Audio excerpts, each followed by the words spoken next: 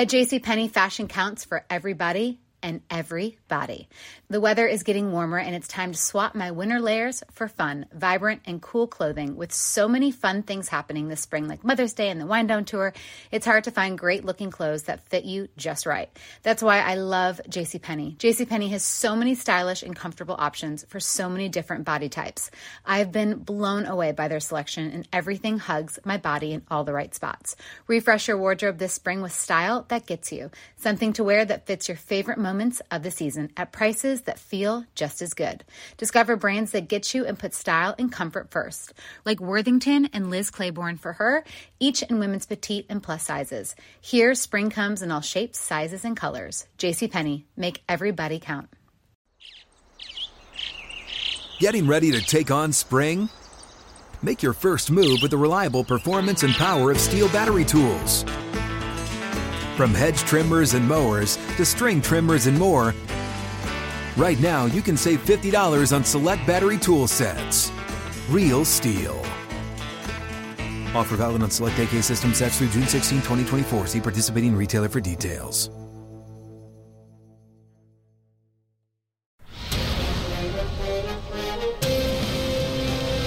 It's time for a Big Blue Kickoff Live. Nobody can ever tell you that you couldn't do it, because you did. On Giants.com. You know what I saw? New York Giant Pride. And the Giants mobile app. 17-14 is the final. One touchdown, we are world champions. Believe it, and it will happen. Part of the Giants Podcast Network. Let's go out there like a bunch of crazy dogs. Have some fun. Welcome to Big Blue Kickoff Live, presented by Cadillac, the official luxury vehicle of the New York Football Giants. Thanks so much for being with us. Madeline Burke and Lance Meadow here with you today, at Madeline Burke, at Lance Meadow, MEDOW on social media.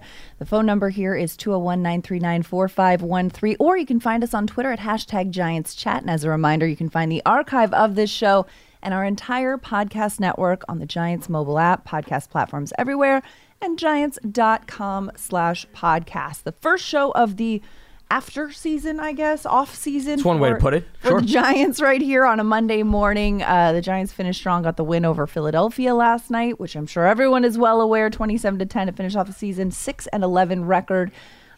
Finishing third in the NFC East, picking number 6 overall in the first round of the 2024 NFL Draft. But of course, Lance, we got to start the show with the news of the day. You know, Coach Brian Daboll and GM Joe Schoen spoke to the media. They acknowledged that after the season, they did relieve special teams coordinator Thomas McGahee and offensive line coach Bobby Johnson of their duties. So those are some staff changes. Daboll said that he does expect that Wink and Kafka will be back with this coaching staff, and, you know, looks forward to that in the future. But as we look for, you know, turning the page now from the 2023 season, Lance, what are your thoughts? Well, as you hit on it, I think obviously the biggest takeaway from the pressers today was the coaching changes. What I'll add to that is not that this was stunning news, because there were reports previously. They also need a new running backs coach. Mm-hmm. Jeff Nixon moving on to become Syracuse's offensive coordinator and running back coach. And Craig Fitzgerald, who was the strength and conditioning coach, has taken a similar position at Florida as the director of football operations. So there's various different openings right now across the board on this staff, but the most notable one is obviously in the trenches on the offensive line. It's an area that Madeline has defined this franchise really for the last decade. And it's not the lack of addressing personnel. They've brought in many players through free agency and the draft. Now it's a matter of continuing to develop these options and gaining that cohesiveness. To me, you want to tell the story of the 2023 campaign. There's a lot of statistics I could throw your way, but injuries on the line specifically is probably right atop the list. 10 different offensive line combinations in 17 games. And they had the 10th one Sunday because you had Matt Peart inserted, obviously, at the tackle spot. John Michael Schmitz was out, so Ben Bredesen moved over to center, Glowinski to right guard, and here we go again. It was almost basically bookends to the season, right? In terms of the injuries started immediately in week 1, and they ended the same way in week number 18. And you know what's wild, too, is watching it in real time. When you say 10 different combinations, that feels low. Like, that feels low considering how week in and week out and watching it in real time, the amount of changes and turnover on that line. I mean, we got a chance to go into the locker room and talk to a lot of the players today as they were cleaning out their lockers, baggy day or boxing day, because of course they're using boxes now. Well, they're using a combination. Yeah, some exactly. bags, some boxes, to each your own. To each their own. But, exactly. We won't judge. We will not be judgmental on this program. I don't know. It sounded like you were being a big judgmental. It was more just painting a full and clear picture of, baggy day feels like false advertisement. But, I talked to Andrew Thomas, I talked to John Michael Schmitz, and one of the things that, both of them really emphasize is just the offensive line. You know this, Lance. It's like, this is the only group as a unit that needs to play as one. They need to play as one single entity as opposed to just, a collaboration of individuals that are doing this. They need to play as one. And having that much change, that much turnover, of course there's going to be some issues. And that leads to a season in which the Giants allowed the second most sacks in NFL history on a season. 85. And so that is not a stat. That's not an accomplishment that you want to be in the top 5 of course. But that's where it ended up with this season. And, Andrew Thomas says, hey, you know what? Looking at that, that's not something that next season feels like a carryover. But as an individual, he said, I want to take it as a point of pride, too, that I need to be a better leader. I need to stand up as, the left tackle of this group, as a leader in this unit. I need to do better at the accountability for this unit, for my teammates. Well, the other thing that I thought was interesting that he pointed out, he was asked about what are you looking for in a new offensive line coach, right? Because every offensive line coach has a personality. You're looking for a motivator, or you're looking for a guy that focuses on fundamentals. And one of the things that I took away from Andrew Thomas meeting with the media was he said probably the most important element, not necessarily just with the offensive line coach, but the 5 guys that you were talking about being on the same page, is everybody being fundamentally sound. Right. He said that's more important than the continuity of the 5 guys playing all 17 games. The fact that everybody does their job effectively. And yes, it sounds like a cliched line I took out of Bill Belichick's playbook out of New England, do your job. But I think there's a lot of validity behind that if one guy has a mix-up from a fundamental standpoint, especially if it's handling a stunt or a twist, which the Giants had some troubles with this season. Madeline, it doesn't matter whether Andrew Thomas is perfectly polished on his side of the thing. You have one breakdown, it's over. Mm-hmm. So the emphasis this offseason into next season is going to be everybody having to be fundamentally sound. And fundamentally sound on the same page, because you have to have your fundamentals sound, but you also have to perceive things the same way. You have to see understand. The field, You have to see the field the same way. You have to perceive the defense the same way. You have to perceive it and be on the same page. And so, one guy could look at something and another guy could look at something and see something completely different, and that's where the disconnect could come. You need to make sure that everyone is understanding and perceiving it the same way to have those fundamentals aligned, right? Well, and that's why I think when they look and pursue a new offensive line coach, they're going to take all of that into consideration. And I'm sure one of the most important questions that Brian Daboll is going to ask any of the candidates is, give me your takeaway of the state of this offensive line right now. I mean, it doesn't hurt. Even Madeline, if you don't hire the individual as the offensive line coach, if I'm Brian Daboll, I want to be a sponge. If I'm Joe Schoen, I want to get as much outside input as humanly possible. What does the outside world think of the personnel? Because whether you hire the individual or not, everybody's going to bring a perspective to the table. And here's the other thing. Brian Daboll's been around the NFL for decades, okay? Not years, decades. I guarantee you he has crossed paths with tons of other well-established candidates. They'll do their due diligence, and they'll try to bring in an individual that is a good fit for what they want to run from an offensive standpoint, especially with he and Kafka still in the picture. But also the emphasis has to be on, and this is not a shot at Bobby Johnson, let me make this very clear, but the development of young players, okay? Because if this line is going to take the next step forward, right, a lot of the players, and Joe Schoen talked about this in the press conference, specifically the ones who were brought in through the draft over the last few years but have not been able to stay healthy, can you still find ways to develop them? Specifically, Josh Azudu and Marcus McKeith. And I think those two guys are the top of the list. Joe Schoen, if I'm correctly quoting him, he said it's critical third years for both of those guys. Right. Okay, can they stay healthy? Can they stay on the field? Azudu, unfortunately, and we talked about this when he came out of UNC, versatile player. Right. Exposure across the line. Just but if you can't injury. stay on the field, you can't tap in to that potential. And that's what the goal is going to be for that new offensive line coach. Develop and add more quality and depth so that in the event, Madeline, you go through the game of musical chairs again, right? It's not baptism by fire with a lot of these players. Right, and that's a tough role to have, too, with a lot of respect to Bobby Johnson. He's a great guy, great person to be around. I loved working with him.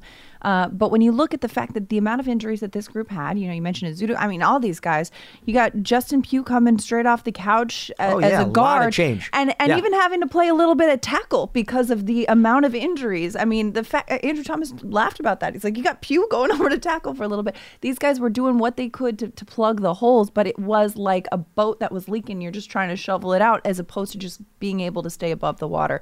So that will be a challenge for whomever the coach is. Whomever the coach was this season would have had that challenge as well. And, wishing all these coaches continued success as their careers continue in this league or elsewhere. Well, listen, the sad part of this industry is there's a reason why it's called Black Monday in the NFL, Madeline. It's because, unfortunately, there's a lot of people that lose their jobs. And Brian Dable started off his press conference today, and he didn't want to go into detail as to why he moved on from specifically Bobby Johnson and Thomas McGahee. But first thing he did was he thanked them. And you have to understand, him and Bobby Johnson go way back, Madeline. Right, okay, they were together in Buffalo. I know. Bobby Johnson was the offensive line coach. Dable was the offensive coordinator. They were together for 3 seasons. Then he brings him over as he starts his first tenure as a head man here with the Giants. He was here for the last 2 seasons. Thomas McGahee, okay? And McGahee probably pulled off what most coordinators would wish they could do. He lasted with 4 different head coaches in this organization. A decade here with the New York Giants. 10 seasons, but the 4 head coaches, Madeline, that's the key statistic. Exactly. Tom Coughlin, his first stint, 2007 to 2010. Now, in fairness, he was the assistant special teams coordinator. He leaves. He comes back. Pat Shurmur, 2018, 2 years. Joe Judge, 2 years. And Brian Dable, 2 years. With the movement and turnover rate in the NFL, normally when a new coach comes in, he says, I'm bringing in my own guys. Right. So I think it says a lot about Thomas McGahee, how well respected he is. And if you look at how the special teams unit performed earlier in his tenure, okay, they were making inroads. Unfortunately, the last 2 years, and here it goes back to what we were talking about, the offensive line. McGahee was trying to keep the pieces together with a lot of injuries, a lot of movable parts. I loved his line. He always talked about the gumbo. Yeah. Making the gumbo, right? You and I have talked about this on the show. Exactly. Or it's it's like making whatever's in the cupboard, throw it in the gumbo. Go. Yeah. If it's shrimp, if it's chicken, you name it, just whatever can keep the meal afloat. Yeah. He was asked to do a lot of that because of the injuries, because special teams coordinators, they're at the mercy of the other needs of the roster, right? Yeah. The offensive coordinator, the defensive coordinator says, Nick McLeod, you're going to be called up because Deonte Banks is hurt. Okay, so Thomas McGahee now has to come to the realization, I can't use Nick McLeod on special teams. I'm just using an example, a hypothetical here. And now he has to get another guy ready. I mean, they deal with constant change more so than anybody else in any position on an NFL coaching staff. Right. That's why those special teams meetings are so packed, because everyone's got to be ready for their all moment. Hands on deck. All hands on deck. Exactly. Yeah. Giants fans, make sure you go and subscribe to the Giants Huddle podcast. It features long-form interviews with Giants players, coaches, and front office staff, past and present. Plus, hear from the best analysts covering Big Blue and the NFL. Search for Giants Huddle and subscribe on your favorite podcast platform, or simply go to giants.com/podcast. And don't forget, if you're on Apple Podcasts, leave a 5-star positive review for all of our Giants podcasts. Now, Lance, I know you and I have a lot to say about this season, this team, but we get a lot of airtime. So let's send it over to the phones right now, because I know we've got some fans who have been patiently waiting, calling in. Phone lines are lighting up, 201-939-4513. As we head to line 1, Jay in Phoenix has been holding the longest. Jay, what's going on? You're on Big Blue Kickoff Live with Lance and Madeline. Hey, guys. Thanks for having me on. And, it's when you look at the season, I think I'm glad it's over. It started off horrendous. It seemed to get worse. But the thing that I was most concerned about is Brian Dable going to be able to keep this team together? Do they have the right players who are going to fight till the end? And I think they proved that. As you look, I think maybe around the midpoint of the season, they rallied and they did not quit. And yesterday's game, I don't care about draft slots or anything like that, but to beat the Eagles the way they did, and I'm not talking about the second half of the game, I'm talking about the first half. Yeah. When the Eagles had a chance, they beat them, and it was beautiful. It was beautiful. I mean, fair point, Jay. I mean, we've all seen those seasons where the Giants struggled to get 20 points offensively in a game, and putting up 24-0 in the first half. That must have been a great thing to see. Well, and all 27 was actually a product of the offense yesterday. Exactly. See, there were several games this season they've gotten over the 20-point hump, but you had a pick six with Adoree, for example, in the first Eagles matchup. Pinnock or you had some other opportunistic plays. The offense was responsible for putting all 27 on the field, and they had 4 takeaways. They didn't score any points off of those 4 takeaways. That's more than a reason to compliment the offense because they did a lot of the heavy lifting. Absolutely. The other day. And Jay, I like where your head's at. It's like, listen, we don't mind wherever we draft, they'll figure it out, but let's just get those wins because that's what you'd play the game for, right? Well, in the they're big, going to get a good. go They're ahead. going to. I was going to say they're going to get a great player at 6. Yeah. So we're going to be fine. The other thing I wanted to just touch base on, and it was a small moment in the game, but listening to Carl Banks on his show with Bob Papa the other day and talking about what he would do with that stupid tush-push play and how he would jump over the line. I love Bobby Okereke. I can't too talk soon, about Bobby. how much we enjoyed watching. I just enjoyed watching him play this year. And even when he was on the Colts last year, that game against the Giants, I liked the nastiness, even though he was going after my quarterback. And when they signed him, I was like, oh, I love it. He's great. And he's been great. He reminds me, I started watching Giants football probably about 83, 84. And so I grew up with LT, Pepper Johnson, Harry Carson, Carl Banks, and Bobby O would just fit right in with those guys. I mean, he's got the right nastiness, impact play, competent, just really excited to have him on the team and looking forward to next year even being better. Absolutely. So, anyways, that's all I had to share. So you guys have a great day, and thanks for all your hard work this season. Thanks for the call, Jay. Appreciate it. And Jay, I will say, too, I'll add to that, I think Carl would agree with you. Carl, I think from the start, reached out, developed a relationship with Bobby Okereke. Those two text on a regular basis. They've got a really good relationship. Carl even used Bobby in his starter campaign this year as well, and I think he sees a lot of himself and that vintage Giants linebacker core in Bobby Okereke. Well, he's an old school linebacker. He's a great playmaker. He's got good instincts. You see the fact that he played every single defensive snap, so you certainly don't question his toughness. And kudos to him and Xavier McKinney, because we talked about all the injuries on this team. You got 2 guys at the same time that suited up for every single game, every single snap, and Brian Dable gave both of them game balls yesterday, well deserved. But you need guys like that to help set the tone, and it just goes to show you there's value in that linebacker position in today's NFL. I think a lot of people have conversations about, well, you don't play 3 linebackers anymore, right? Because you're going to use the extra defensive back, 3 wide receiver sets. Well, Bobby Okereke has proven if you can prove as a linebacker you can stay on the field for all 3 downs, you can be active, you got good instincts, you can make opportunistic plays, there is room for you on the roster. And not only is there room for you on the roster, there's room for you to play, carve out a role, and make a significant impact. So that is by far the home run of this offseason. Absolutely. Whether you take the draft or free agency into consideration, when you tell the story of the 2023 offseason before this year, Bobby Okereke was a slam dunk addition to this team. A slam dunk addition indeed, because he was named a captain in his first season here. Signed as free agency, immediately making an impact, so much so that he's named a captain before this season.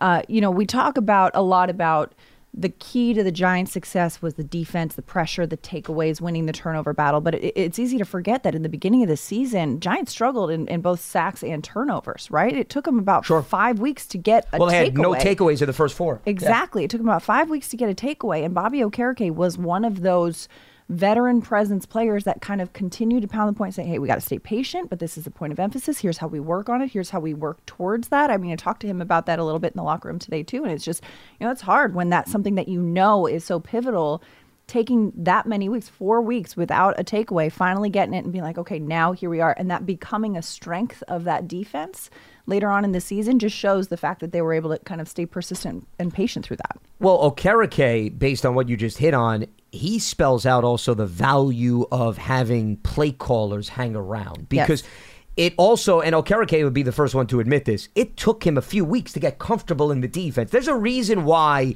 he started to click around the time period of week 5, week 6, because he needed the first quarter of the season, Madeline, to understand, A, what Wink wanted him to do, and get a feel for his teammates. Yep. Okay, so when we say you don't change coordinators for the sake of changing coordinators, even though maybe it wasn't smooth sailing, is because if we go down a hypothetical road, and I'm not saying this is going to happen because Dable clearly said he wants both of them back, the expectation is they will return.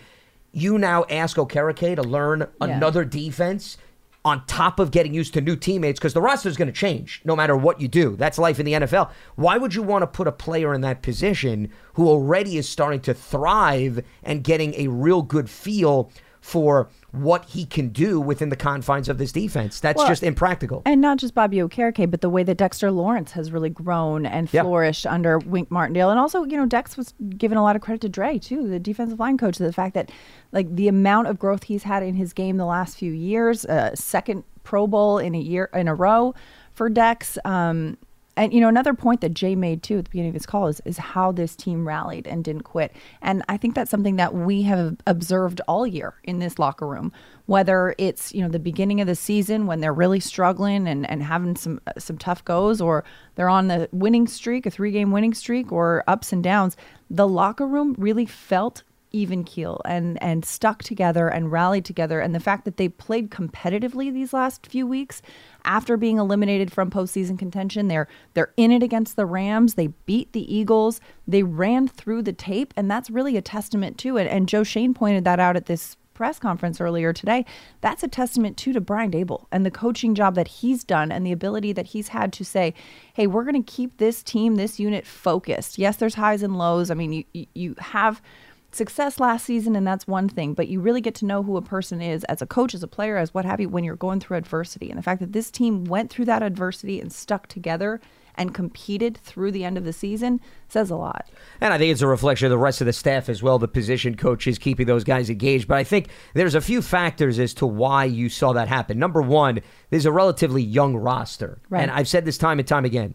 Young players don't know any better. All they know is to go out and compete. They haven't been in the league for 10 years. So, they can't afford to adopt the mindset of, well, I'll just go through the motions. It's week 17, 18. I'm mathematically eliminated, because they're not guaranteed to be back on the roster. The second thing is, and I've been saying this till I'm blue in the face, I'll continue to emphasize it, Madeline, players don't care about draft picks. No. They don't care. Yeah. Okay? No, but there's some fans that have the mentality that they're of the mindset, player, we get a linebacker at 5 versus 6, so let me help the team's cause. No player is going to mail it in. No player is going to mail it in with the thought of, let me just play poorly so we get a better draft pick to potentially draft my replacement. No, these players are on the field. They can play. You play to win the game, to quote Herm Edwards. Sure, or be not even around to see that draft pick. Exactly. There's a lot of guys on one-year contracts that are not even guaranteed to be wearing Giants uniforms next season. So those are the two things that jump out to me as to why I'm not surprised with how hard this team played, because you combine youth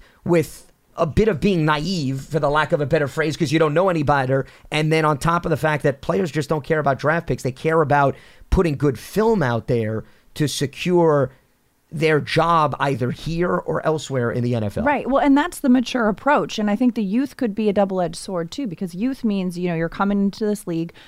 If you're making it in the NFL, you're usually playing on a team in college that's had some success, right? I mean, a college team that has success means undefeated or maybe one loss on a season. That's almost damning. So to go from that to having the struggles in an NFL season is a big culture shock almost for a young player. It's like, okay, wow. In college, you're used to, you lose once, you're out of it for good. Whereas in the NFL, you got to kind of weather the storm a little bit. And so the fact that these young players were able to navigate that as well shows the maturity of, the players that this organization has drafted and the culture that is being created in this Giants locker room. Well, when you think about it, guys like Andrew Thomas and Xavier McKinney, right, and they've been here for several seasons, but they lost, and I don't even have to look this up, I feel confident saying this, they lost more games this season alone than probably their entire college career added up. Absolutely. I would say. Yeah. In terms of what McKinney did in Alabama and what Thomas experienced at Georgia. So, those guys, just think about the rude awakening that they experienced when they first arrived, because they've been here a few seasons. And then you bring in some of these other young players. Deontay Banks came from Maryland. Maryland, not as big of a powerhouse as some of the other programs. But I think your point is well taken. When you look at the caliber of the programs that these players have come from, they've experienced losing at a level that they probably have never experienced if you combine Pee Wee football, high school football, and college football up. I would say they may have more losses in 2 or 3 seasons with the Giants than their entire lifespan combined. If that doesn't tell you at all, then I don't know what does. Lance bringing up the Pee Wee records. Hey, That's the good stuff you get on Big Blue Kickoff Live. We do not remove anything from the resume, Madeline. Okay, the minute they came out of the womb when they held the football, we're here to analyze that too. Exactly. We're the measurables. Giants fans, take your fandom to the next level with a season ticket membership. Stay connected to the club all year round, not just on game days.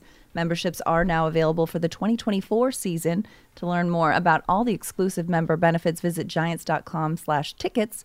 Limited inventory is available. 201-939-4513 is the phone number. As we go back to the phone lines, Pete in North Carolina is on the line. Pete, you're on with Lance and Madeline. How's it going?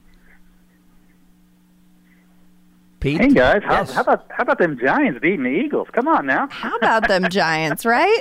It feels good to go into the off season with that, right? You know, believe it or not, they've beaten the Eagles 3 of the last 4 times at MetLife Stadium. I think that gets overlooked because of the dominance in Philly. It's just in Philly. Listen, yeah. Nothing makes me more happy than watching Fletcher Cox cry and say, we got beat by a really bad team, knowing that we own them. We own them now. I love it. I'm so happy. What, Fletcher was crying? I didn't even see that. He didn't even play yesterday. No. Yeah. Not tears, but when they interviewed him, he was moaning, I'll say. Okay. Yeah. He was not happy. Yeah. Hey, one quick comment and then a question. The one comment is you guys have just done an amazing job all year. You make it as a Giants fan just so great to get all the information, Lance with the stats. You guys just have such great conversation and depth and getting exposure to the whole team and really understanding. You guys are so underrated. It's such a great gift to anybody who's a Giant fan to watch your network. So thank you so much for that. Thanks so much for tuning in. That, Pete. Yeah. That means a lot. Yeah, and the quick question, I know, who cares about the draft position? I understand as a Giants fan, you want the Eagles to lose. You always want to beat everybody, that's for sure. But when I watched that last game and I was watching Barkley towards the end, being a huge Barkley fan, just hoping that he gets, 100 yards, hoping that he gets more than 2 touchdowns, but then getting just towards the end, I just wondered, did he do enough to actually make a statement to help him in his renegotiation? So my question, and I'll take it off the air, is do you guys think Barkley, whether it was just last game or the whole year, did he do enough to put himself in a position to be re-signed? Because I certainly hope he did. All right. Thanks for the call, Pete. Well, I mean, I think it's a fair question. I will say this. I don't think that any front office executive waits till week 18 to make a judgment about a player. So I don't think the short end of the response is I don't think anybody's performance from yesterday is going to shift how the front office or the coaching staff feels about a player, Barkley included. All you have to do is, Madeline, you go back to his bye-week press conference when Joe Shane spoke to the media. Well, actually, this was before. No, well, he did. He addressed why they didn't move him at the trade deadline. So this is what I'm getting at. And the rationale behind it was because he had mentioned that, there were some teams that may have shown some interest. They weren't interested in moving him because he's the best offensive weapon on the team. Yeah. So I think that's all you need to know. And I don't think anything that happened since that bye-week presser has changed. Right. Because nobody else has emerged or come out of the woodworks other than, Darius Slayton's had a nice stretch. But I think Saquon established himself as the best offensive weapon. It's a question of, can now you work it out from a financial perspective? Well, and that's what it comes down to. And that is exactly it. And that's the hard part, too, because there's only so much salary cap to go around. We don't yet have the salary cap number for 2024, so it remains to be seen how much cap space the Giants will have. But again, it's an unfortunate element that we've seen this happen. It's cyclical. You remember years ago, it was the tight end position that was, not getting paid highly. Now the tight ends are cashing in a little bit more. The running backs position is saying, hey, don't pay a running back. That's just the narrative across the league, which is a tough narrative to have, especially when you're a player with so much talent like Saquon Barkley.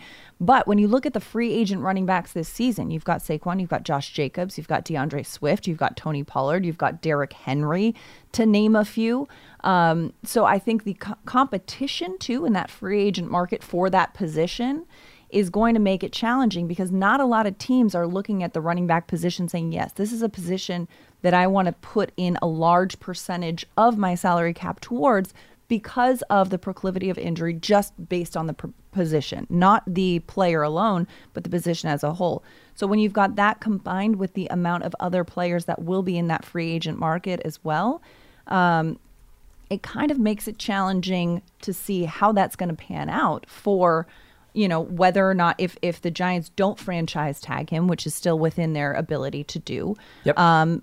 Is Saquon going to be able to find what he wants elsewhere in this market? I would love it if the Giants or, Saquon were able to find exactly what he was looking for. But when you take a step back and see the forest from the trees and look at the league as a whole and the value on that position, it's just a hard negotiation from either side. But, as Pete said, the way that he played as a member of this Giants team, as a member of this Giants offense, I think absolutely you notice a difference when he is and is not on the field.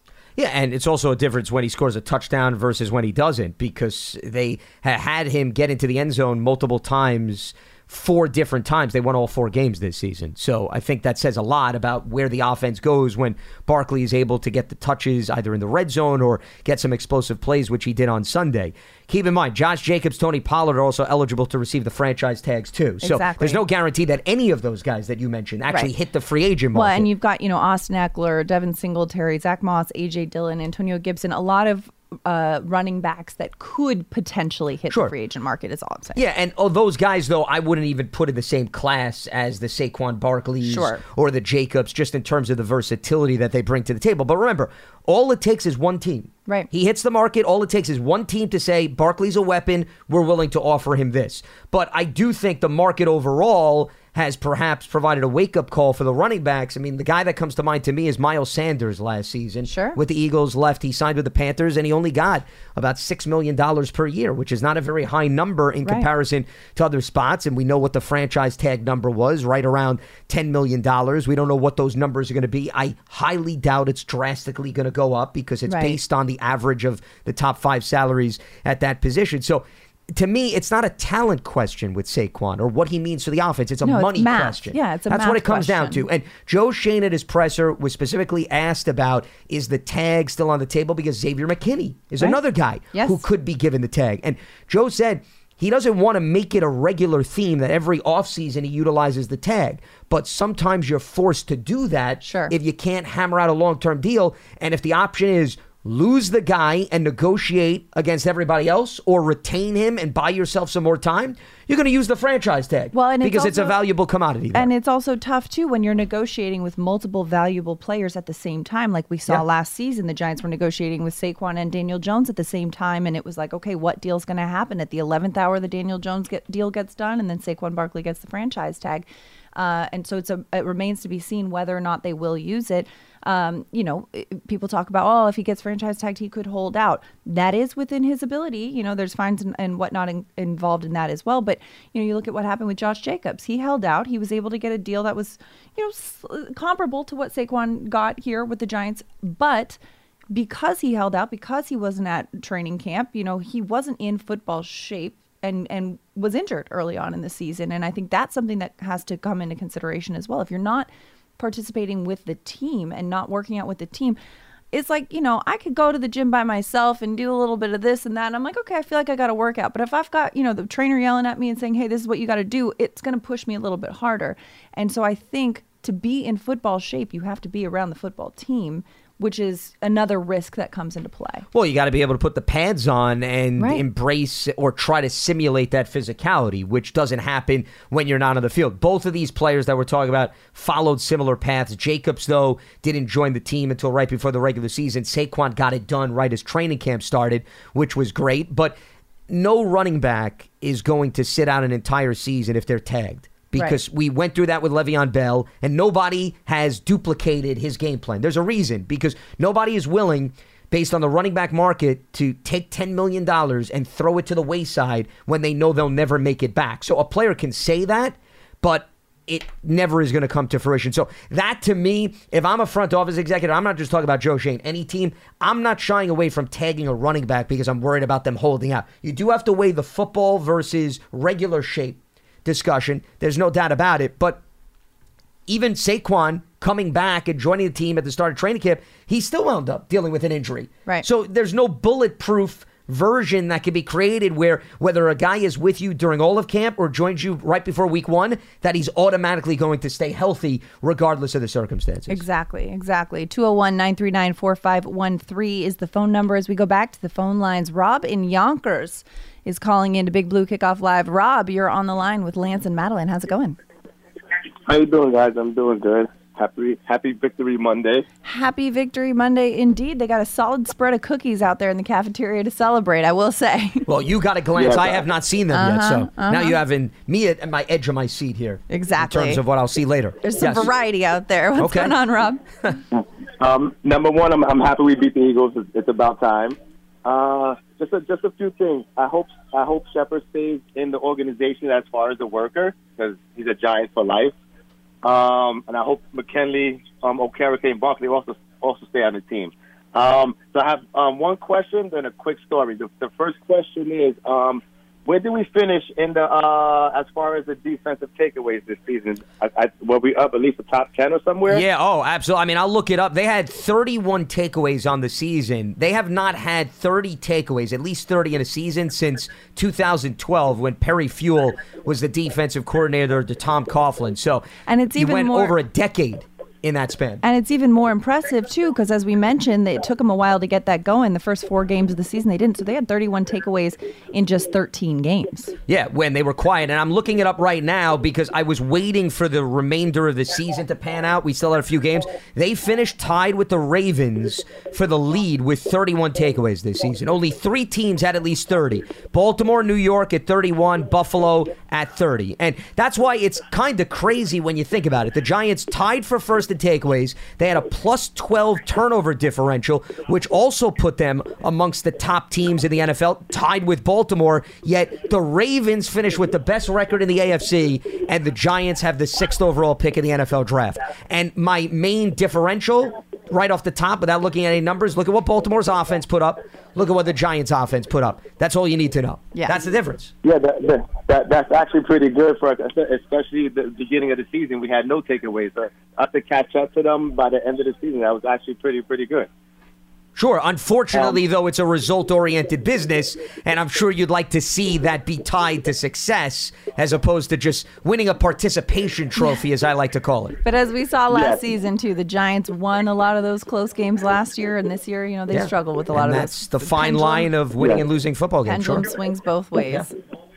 And my quick story: when I was 6 months old, I fell off the bed and I was crying, and my big brother didn't know how to stop me from crying. So he actually brought me downstairs. At that time, there was a Giants game on. He goes, "I put you in front of the Giants TV, and you stop crying." He goes, "Every day." He goes, "Every game after that, I kept you in front of the TV, and you kept calm when I was babysitting you." And the reason why I say that is because he passed away 2 years ago. Oh, and sorry to hear that. Yesterday, thank you. Yesterday was his birthday. What was his name? Every time Tyrone Santos. All right. And every time I watch football, I watch the Giants, I have a picture of him watching the TV with me. And yesterday was his birthday, and they actually won. So it was like a special moment for me and him, even though he's not here. I was like, I guess today was your birthday, so I guess you actually helped him out. I love that. I love that the Giants got the win on Tyrone's birthday, and that the Giants did not cause you to cry yesterday with that win over the Eagles, Rob. That's a very sweet story. Thank you for sharing. All right, guys, thank you so much. You guys are great. You guys actually keep me informed with everything, even if I miss sometimes. I always catch up. But I want to say thank you, and I'll keep listening to you guys, and I'm off from here. Thank you, guys. Have a good week. Have a good day. You Thanks as well, for Rob. the call, Rob. Appreciate it. That's very sweet. That's some tie-in, yeah. Football is family indeed. Well, I mean, it just goes to show you, and I'm sure you could hear a lot of similar stories from Giants fans who have been supporting this organization and team for many, many years. It's passed down from generation to generation, just like he was just talking about. His brother was a Giants fan. He puts him in front of the television. See, I thought Paul Dottino was going to be tied into that story somehow, given how long maybe he was associated that, Paul Dottino popped up on a show or something like that, but he went in a different area with that, and, it's a family bonding experience, as you mentioned, Madeline. I think that story spells it all out. Absolutely. Got to love those stories that just kind of ignite the joy and all that kind of stuff. And great to get a win as the season concludes as well. I like the fact that he mentioned Sterling Shepard. What a great send-off that he had yesterday. He got those 3 catches. And then, it was funny because that third catch after it was in the backfield and it was officially ruled as a run. And so they got him back on the field to make sure that he got that third catch, moved to number 5 all time in the Giants receptions list. It just shows what an impact Sterling Shepard has had on this organization as a human. Fans might point to, oh yeah, well, he's got a lot of injuries and this and that. This man is a consummate teammate, a consummate professional. You saw last year when he was out hurt, he had custom made t-shirts to gas up every one of his teammates. And the fact that the organization made it a priority to give him that on what he said, what Sterling Shepard said could have been his last game, not just as a Giant, but in the NFL. That remains to be seen if that will be the case. But what a really wonderful send-off to somebody who has meant so much to this organization on and off the football field. I think the most telling statement yesterday was if you listen to what Wandale Robinson had to say about the impact Sterling Shepard has had on his development and his career. And then it was interesting because Sterling was thinking back to when he first came in, and you had the Victor Cruzes of the world, the Odell Beckhams of the world, and how they served as mentors for him, and Sterling pass the baton on to some of these other younger guys. I think that, to me, is more telling than any other statistic that you could bring into the mix. As far as his future is concerned, coaching was dangled out there, as well as perhaps continuing to play. But once again, he's going to have to speak to his family and see what he wants to do here moving forward. Well, and he's told me many times that he wants to get into broadcasting. So who knows? Maybe we'll get him in the BBK rotation next year. Can you imagine? We'll see. We'll run that by Schmelk and see what he thinks. Sterling Shepard on the BBK desk? No? Yeah? He's getting thumbs up. So, Shep, listen. For you or for him? Which one? No, well, she's the one that brought it up, so, Listen, I'm over here playing for draft picks. Draft my replacement.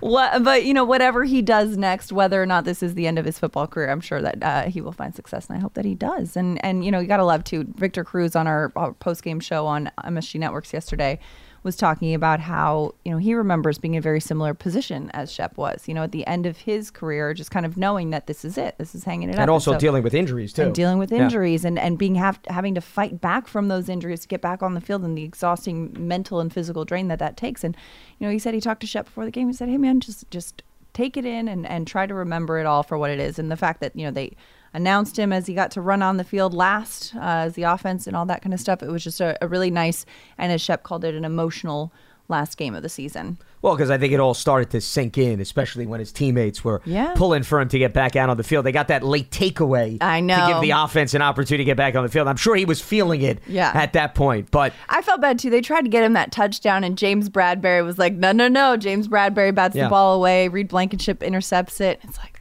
could have been. James is not here for sentimental moments. No. So, listen, you got to respect the competitor in all these guys, right? Got to. If Sterling wants the touchdown, he's going to have to earn it. And even his former teammate will tell him that right to his face. Exactly. But they were trying. There was even that play when Sterling was running, literally, he was next to Tyrod Taylor. Yeah. And he didn't even realize Tyrod was that close to him if you go back and you watch the play.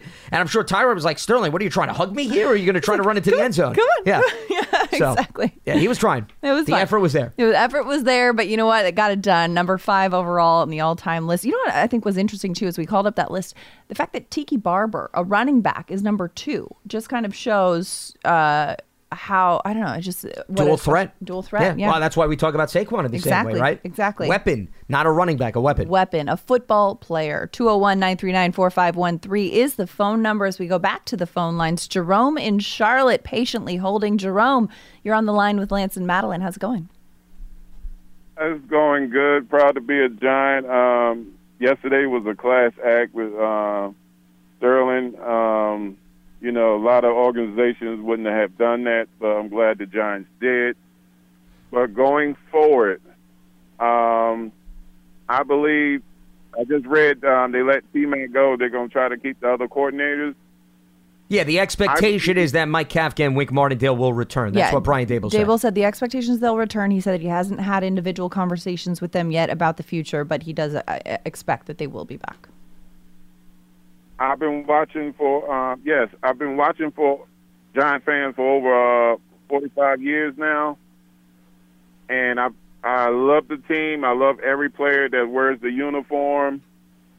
But right now, going forward, I believe that we do not have the quarterback on our roster going forward. I understand Jones got a big contract. You know, whenever he's healthy, he's going to play. But I've been watching Young Love with Green Bay and some of these other first-year opportunity quarterbacks. Well, Jerome, let me just jump in here. I don't think Jordan Love is a good example. Yeah, Jordan Love, okay, he guy. was drafted several years ago. He sat behind Aaron Rodgers. He got one spot start when Aaron had COVID, and now he got his first opportunity. So you could argue Jordan Love benefited from seasoning. That was the Aaron Rodgers approach. Remember, Aaron sat behind Brett Favre for 3 years. Drew Brees Patrick was Mahomes there. sat, Patrick sat behind Alex Smith for 1 year, and then Phillip Rivers sat behind Drew Brees for 2 years. So, a lot of those rookies, they panned out, but in today's NFL, you don't see that happening because if you draft a guy that high, there's the instantaneous gratification philosophy. We got to get him out there sooner rather than later because the clock is ticking on the rookie deal. So I don't think Jordan Love is a very good example. They took patience. That was their approach with him before he even got out on the field. Well, that's what I'm leading to is that we whatever I think they say we was maybe 6. Yeah, we 6 can pick. still get a quarterback and keep him, groom him, have time to groom him. But we need to get a high caliber quarterback because I watch as the offense opened up for Taylor and he's slinging it downfield. But we haven't, I looked at Jones' record. He only, out of the time he's been with us, he only threw 9 times over 300 yards. And, that don't always get it. He's more of a threat for his Well, legs, believe it or not, Tyrod Taylor had his first career 300-yard game a few games back. So, it's even been rare in his career, and he's been with a few different organizations. And he almost made it 3 in a row last night. He had 297. If not for that thumb injury. Took the yardage back, If not for that thumb injury, he probably would have gotten it. He very well could have. Listen, Jerome, I don't disagree with your point. I understand your logic. You have a high pick. Maybe you draft a quarterback. Joe Schoen, remember, they have to address the quarterback position one way or the other, whether it's through free agency, through the draft, because Tommy DeVito's the only other healthy quarterback under contract. Joe Schoen mentioned today that they have to prepare for the worst-case scenario, that Daniel Jones may not be ready to go week 1. So that position is going to be addressed. He also would not rule out bringing back Tyrod Taylor. Right. Everything is on the table as it stands right now. Could they utilize the pick to draft a quarterback? Absolutely. I don't think you can rule anything out, but they have emphasized that Daniel, in their eyes, is still the guy. And if he's healthy, he's going to have the opportunity to get out on the field. So if you want to use a high pick on a quarterback and you're okay with you groom them, he serves as a depth guy, that could very well fit into the Giants' equation, but I'd be very surprised if they draft a guy and if Daniel eventually gets to full health, especially by the start of the season, that Daniel now is going to be the spectator and the other guy is going to move past him. That's all I'm saying. And especially, too, when you consider the fact that if Daniel Jones is not ready to play week 1, Joe Schoen has said, hey, it's a priority that we find a guy who can go out there and win us some games. And so if you're drafting a guy in the top 10, top 6, number 6 overall, you're expecting this person to be able to make an immediate impact on the franchise, right? But it's also, you're not doing that as a plug-and-play quarterback to play a couple games until Daniel Jones is healthy. So it remains to be seen what their strategy will be, what their approach will be. I would be surprised if they use that early pick on a quarterback. Personally, I think, but they've got a lot of options, whether it be in free agency or what have you, to get a solid backup quarterback. Because as we've seen, especially in recent years, the 2022 season was a highlight story of how important a backup quarterback is in the league, right? Or even for the Giants, when you see a quarterback go down and you don't have a solid backup quarterback, the drop off there is significant. So whoever it is I don't think the Giants are looking to bring in somebody to compete with Daniel Jones for the starting job, but to be somebody who they know they can trust to hold the ship afloat while while Daniel Jones works his way back to health. Well, 11 of the 16 teams this season in the AFC had to go to a backup or even further. So, I mean, that tells you the movement. I think you're probably looking, what you spelled out is Arizona, to me, is an interesting team to put under the microscope here because Kyler Murray suffered a knee injury later in the year than Daniel Jones. So Daniel's ahead of him in terms of the recovery process. And what did the Cardinals do? They went out and they acquired Joshua Dobbs before they traded him to the Vikings. So they went the route of, let me bring in a journeyman, veteran quarterback who could fill in. And Dobbs, look at what he did against the Giants. And they also beat the Cowboys earlier this season. The Giants could elect to go that route if Daniel's not ready to go. Or they could go the route of the draft. And they believe that the guy they take, Madeline, is ready to get on the field automatically to maybe build the bridge initially and then learn and be a sponge in the quarterback room. I could see a lot of different scenarios that the Giants could follow. I don't think there's one rule of thumb that they have to definitely adopt. Well, here's what I'm thinking. Not only what you just said, but they have the 5th-year option on them, and so they won't have to rush Jones back also. They can let Jones take his time, make sure he's healed. Well, the 5th-year option on who? Who are we talking about the 5th-year option? I'm confused. If we get one in the first round. But the 5th-year option, hold on, Jerome, you're really getting ahead of yourself. Okay, hold on. Let's do some basic math here. You draft a quarterback in 2024. He gets 4 years on the rookie contract and then the 5th-year option. You're worried about his 5th-year option, which is going to be 5 years down the road to exercise? What are we talking about here? We have plenty of time to groom him if he, to make sure he's ready. When Jones' contract is up in another 2-3 years, he is ready to step in and you'll have the flexibility, yes, meaning he's going to be under contract. I get that. I think that, Jerome, you're looking at this as a certainty that after Daniel Jones' contract is up that he's no longer the quarterback, which I think would be a surprise. I don't think the Giants signed Daniel Jones to this extension thinking, okay, we'll pay you for this and then you're done here. I think they look at him as their quarterback as it stands right now. So if you draft a quarterback in the first round as you're describing and say, okay, great, we'll rest him behind, or, he'll learn behind Daniel Jones while he sees out this contract, and then we'll go to this guy.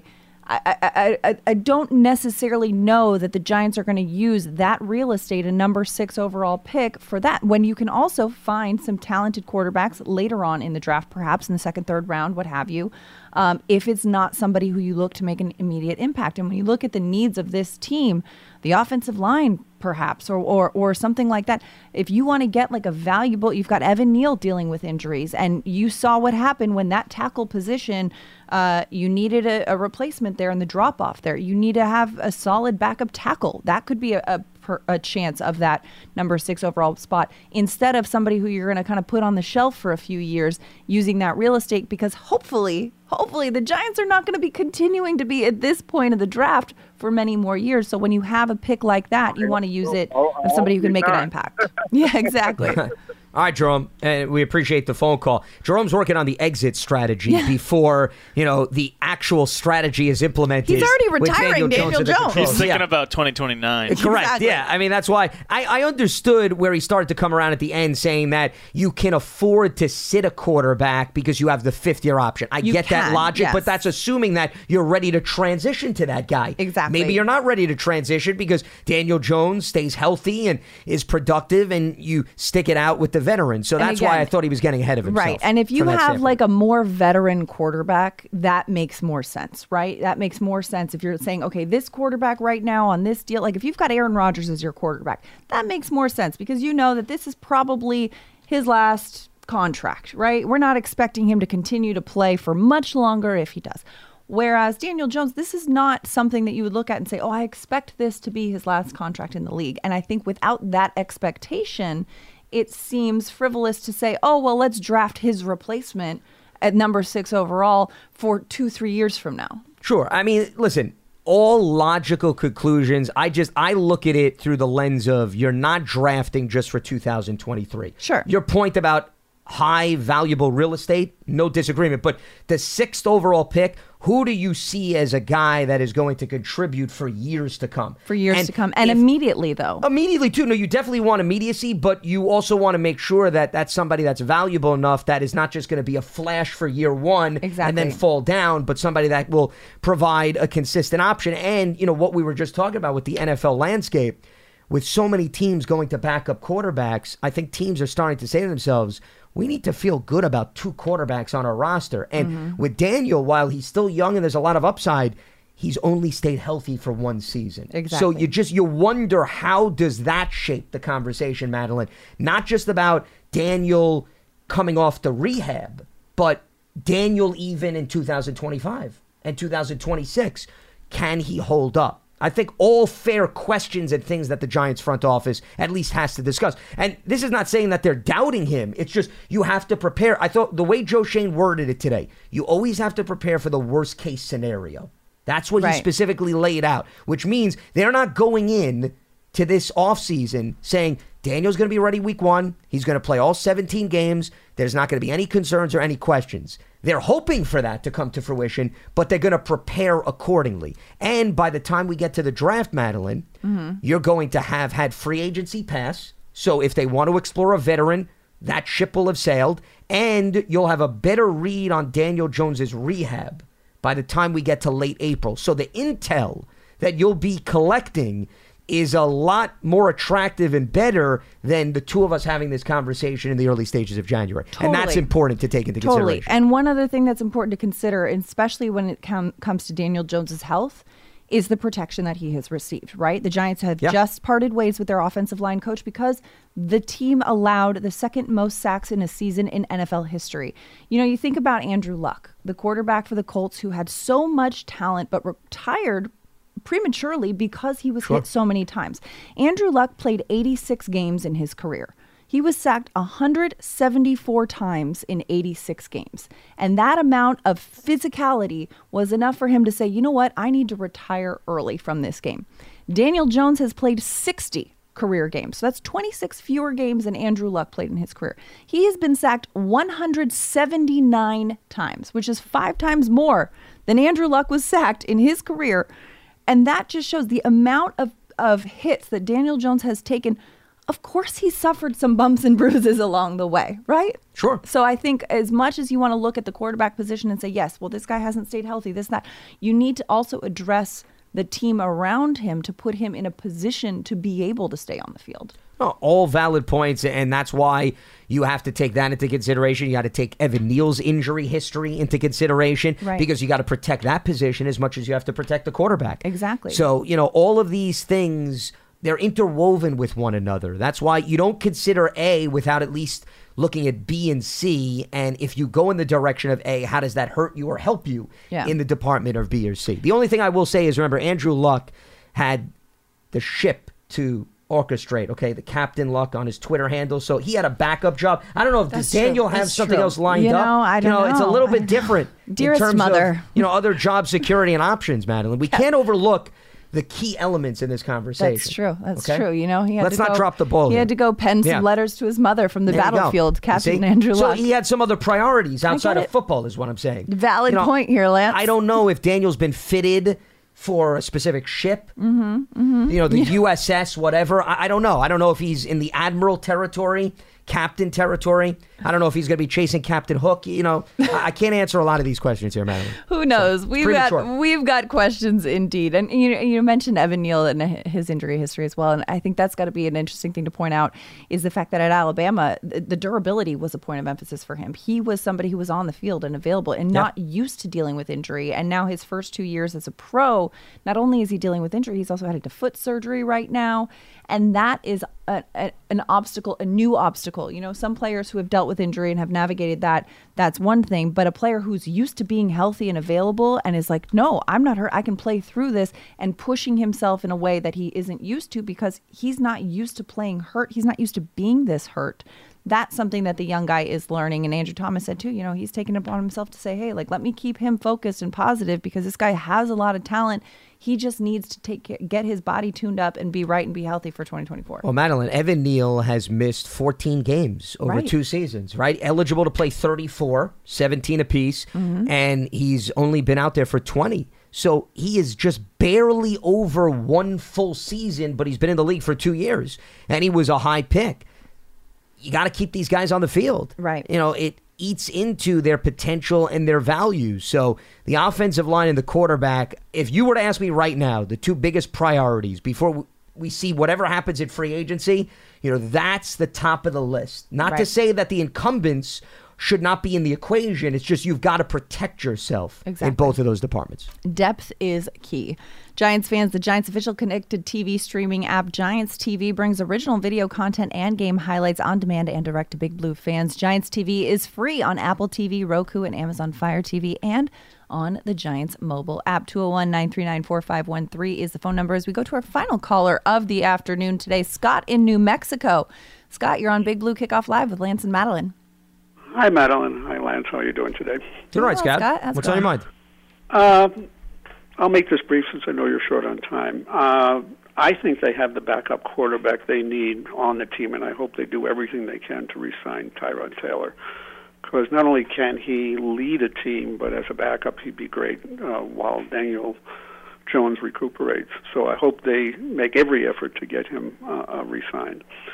That being said, I want to ask you a question that necessarily you may not be able to answer.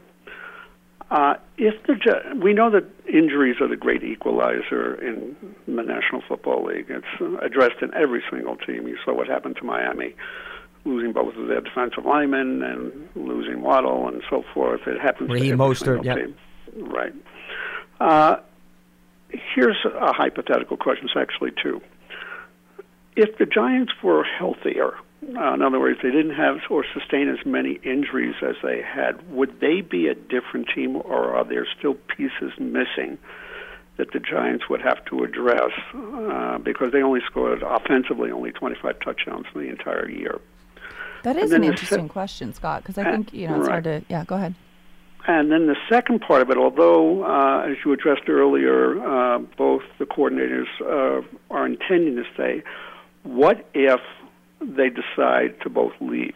I'm not saying they're going to. I'm just saying if, again, a hypothetical, they both leave. Does that put the Giants back? In other words, because in the development process, you're still going to have 2 replacements with a different set of parameters than the 2 coordinators have. So 2 questions again. If the team was healthier, would they have a different record?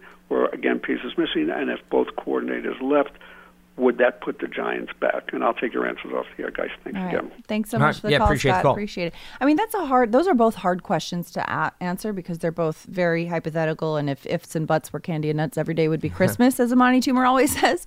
But if the team were healthier, I think absolutely it would have been a different season, right? I think, week 1, Andrew Thomas dealing with that hamstring injury, that made an impact right there. The amount of injuries, the offensive line, we've talked about this ad nauseum, that right there makes an impact. I think if it's if the group as a whole is healthier, they can build together week in and week out rather than having to kind of continually, new person, new this, new that, and kind of figure it out with the moving parts. Right, Lance? Well, I think the injuries took a toll on this team. There's no doubt about it. But I've said this multiple times, Madeline, whether Daniel Jones was under center, whether Tyrod Taylor was under center, whether Tommy DeVito was under center, this team struggled to score.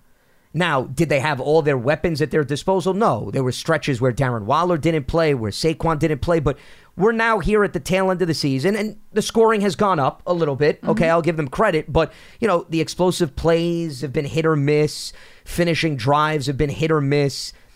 It's a hypothetical world. I don't think it's automatic to say if they had everybody healthy for all 17 games that, Madeline, I'm taking a 6-win team and I'm giving them 10 wins. And we're talking about, they're getting in as a wild card spot. But also, could they have won another game or 2? Perhaps. Could the offensive numbers, instead of averaging about 15 a game, could you have been in 17, 18-point territory? Perhaps. I think, though, if you look at the team as constructed, as was out there, they were a play away from being a 9 or 10 win team. I mean, the Rams game right there, a missed field goal away, the Jets game, the Bills game, right? So it's like that is as constructed. There's 3 potential almost could have won right there too. And Sure. I'm not saying this team would have gone to the Super Bowl and I would have gotten a Giants tattoo over it. I'm saying that this would have been a different team had they not dealt with so much injuries. Well, and there's no doubt about that the injuries took a toll once again, but the reason I don't like to play the coulda, woulda, shoulda game with scores, then you could do the opposite. Right. You could go to games they won that they could have lost. Right. Had Jason Pinnock not been hurt and Dane Belton not been in there, he wouldn't have had the takeaways that Dane Belton had. Possible. And that would have been it. And not saying that Jason Pinnock couldn't have done that, but that positive play from Dane Belton wouldn't have been on the field. Sure. Or so it could go both ways. Yeah, I mean, the Arizona game. What happens if they don't get Daniel Jones to Jalen Hyatt at the beginning of the second half? You take away a touchdown. I don't know. I'm coming up. You could come up with a hypothetical. The Patriots game. Chad Ryland misses a field goal at the last second. He makes that. They go to overtime. I don't know how that game is going to pan out. So I say things cancel each other out, Madeline, Sure. over the course of the season as a product of close games, as a product of injuries. So are we talking about maybe a game differential here or there? Perhaps. I don't know if it would have been a drastic difference, right, is all I'm saying. Now, the other question, which I lost because I've been so enthralled in this hypothetical. The other question that Scott asked was that if there is a situation in which both the offensive and defensive coordinators do not come back, which Scott, I really appreciate how the season's been over for one day and he's already thinking, all right, what's the worst case scenario? Well, we've been using that term a lot on this show, so I guess it fits into the theme. It's fair. So I that's a tough one because, again, as Brian Daboll said this morning at their media availability, that he does expect both Wink and Kafka to be back. He also said that he hasn't had those conversations with them yet.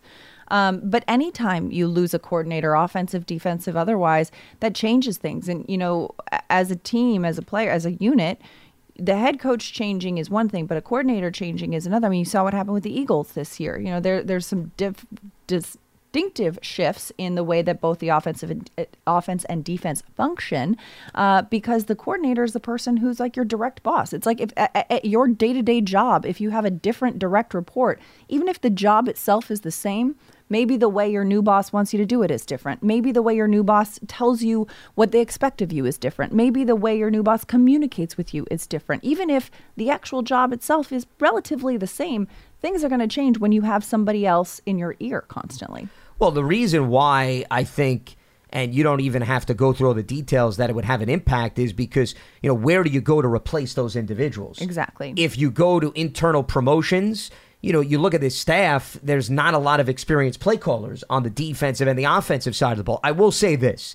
If we are to go down this hypothetical road, and let me preface my comments, it's a hypothetical road, okay? Hypothetical. Underlined. Not saying it's going to happen. Bold, italic, hypothetical. Yes. And this is not me saying one coordinator is more effective than the other. Also prefacing my commentary, I do think since Daboll and Kafka put their offensive philosophies together, and let's say Kafka did move on for whatever the reason being, you still have Daboll here. Shea Tierney is your QB coach. Maybe you do an internal promotion like we saw in Buffalo, whereas it's Wink's defense. Right. Okay, Wink did not bring in another individual, and as a tag team, they put together the scheme. So if Wink leaves, even if you promote somebody from within, they're going to put their own stamp. You bring somebody external, it is a brand new scheme. So I think losing Wink in comparison to the changes on offense would be a bit different because of the dynamics that I just laid out. Absolutely. And again, further emphasizing for those just tuning in, this is a whole hypothetical conversation per Scott's question.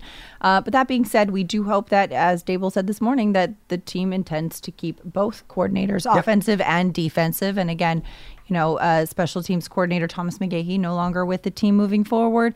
Offensive line coach Bobby Johnson also no longer with the team moving forward. And Fitz also taking his Craig talents. Fitzgerald Craig and Jeff Fitzgerald Nixon. and Jeff Nixon. Running backs coach Jeff Nixon will be going to the college game too. Daboll said, hey, I want to wish him all the success. He's going to be the offensive coordinator at Syracuse, and he's expressed his want to be a college head coach someday. So hopefully he's on his way to do that. And real quickly before we wrap, Daboll, the one thing that he has not done is you have not seen him stand in the way of assistants pursuing other opportunities. I mean, remember, this is going to be their third running backs coach in as many seasons.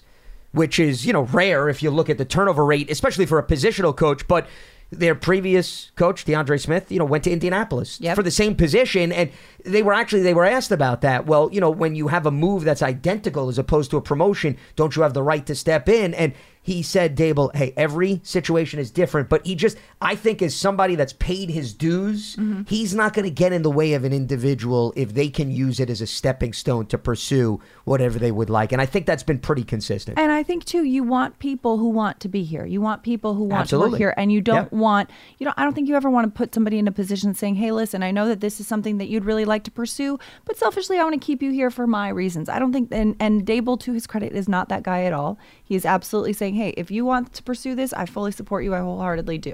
It's another reason why coaches should always be able to have the power to hire their own staff, because you also want individuals under you that there's a trust factor and there's an even level of excitement to be working with one another. When you force people on other individuals, it doesn't necessarily lead to positive results. And I think everybody can relate to that in some aspect and walk of life. I'm not insinuating that about anybody at this table or anyone behind the scenes to read into that. Let me leave it at that. Oh. Well, I was just clarifying. That's what I'm saying. Yeah, okay. Well, on that note, yes. I'm not saying No, that. well, in case you were reading into anything. I was saying. That's what I think you may have misinterpreted what I said. Not at all. I was okay. just noticing the clock and saying, all right, well, we'll wrap it up. All good. Well, all right. Thanks for listening to today's episode of Big Blue Kickoff Live, brought to you by Cadillac. It's part of the Giants podcast platforms everywhere and giants.com/podcast. For Lance Meadow, I'm Madeline Burke. Thanks so much for listening to our show. More Big Blue Kickoff Live for the rest of this week and moving forward and whatnot. That's our show. Bye. Have a good one. Getting ready to take on spring? Make your first move with the reliable performance and power of Steel battery tools. From hedge trimmers and mowers to string trimmers and more, right now you can save $50 on select battery tool sets. Real Steel. Offer valid on select AK system sets through June 16, 2024. See participating retailer for details. If a new house is on your wish list in the next 5 years, grow your savings faster and experience your dreams with an Ohio Homebuyer Plus account from Kemba Financial Credit Union. A savings account specifically designed to save for a new home, where you can earn 7% APY, a $500 matching bonus, and a $1,500 mortgage closing cost credit. Learn more at Kemba.org. Offer expires March 31st, 2025. APY equals annual percentage yield. Restrictions apply. NMLS 292230. Equal housing lender. Federally insured by NCUA.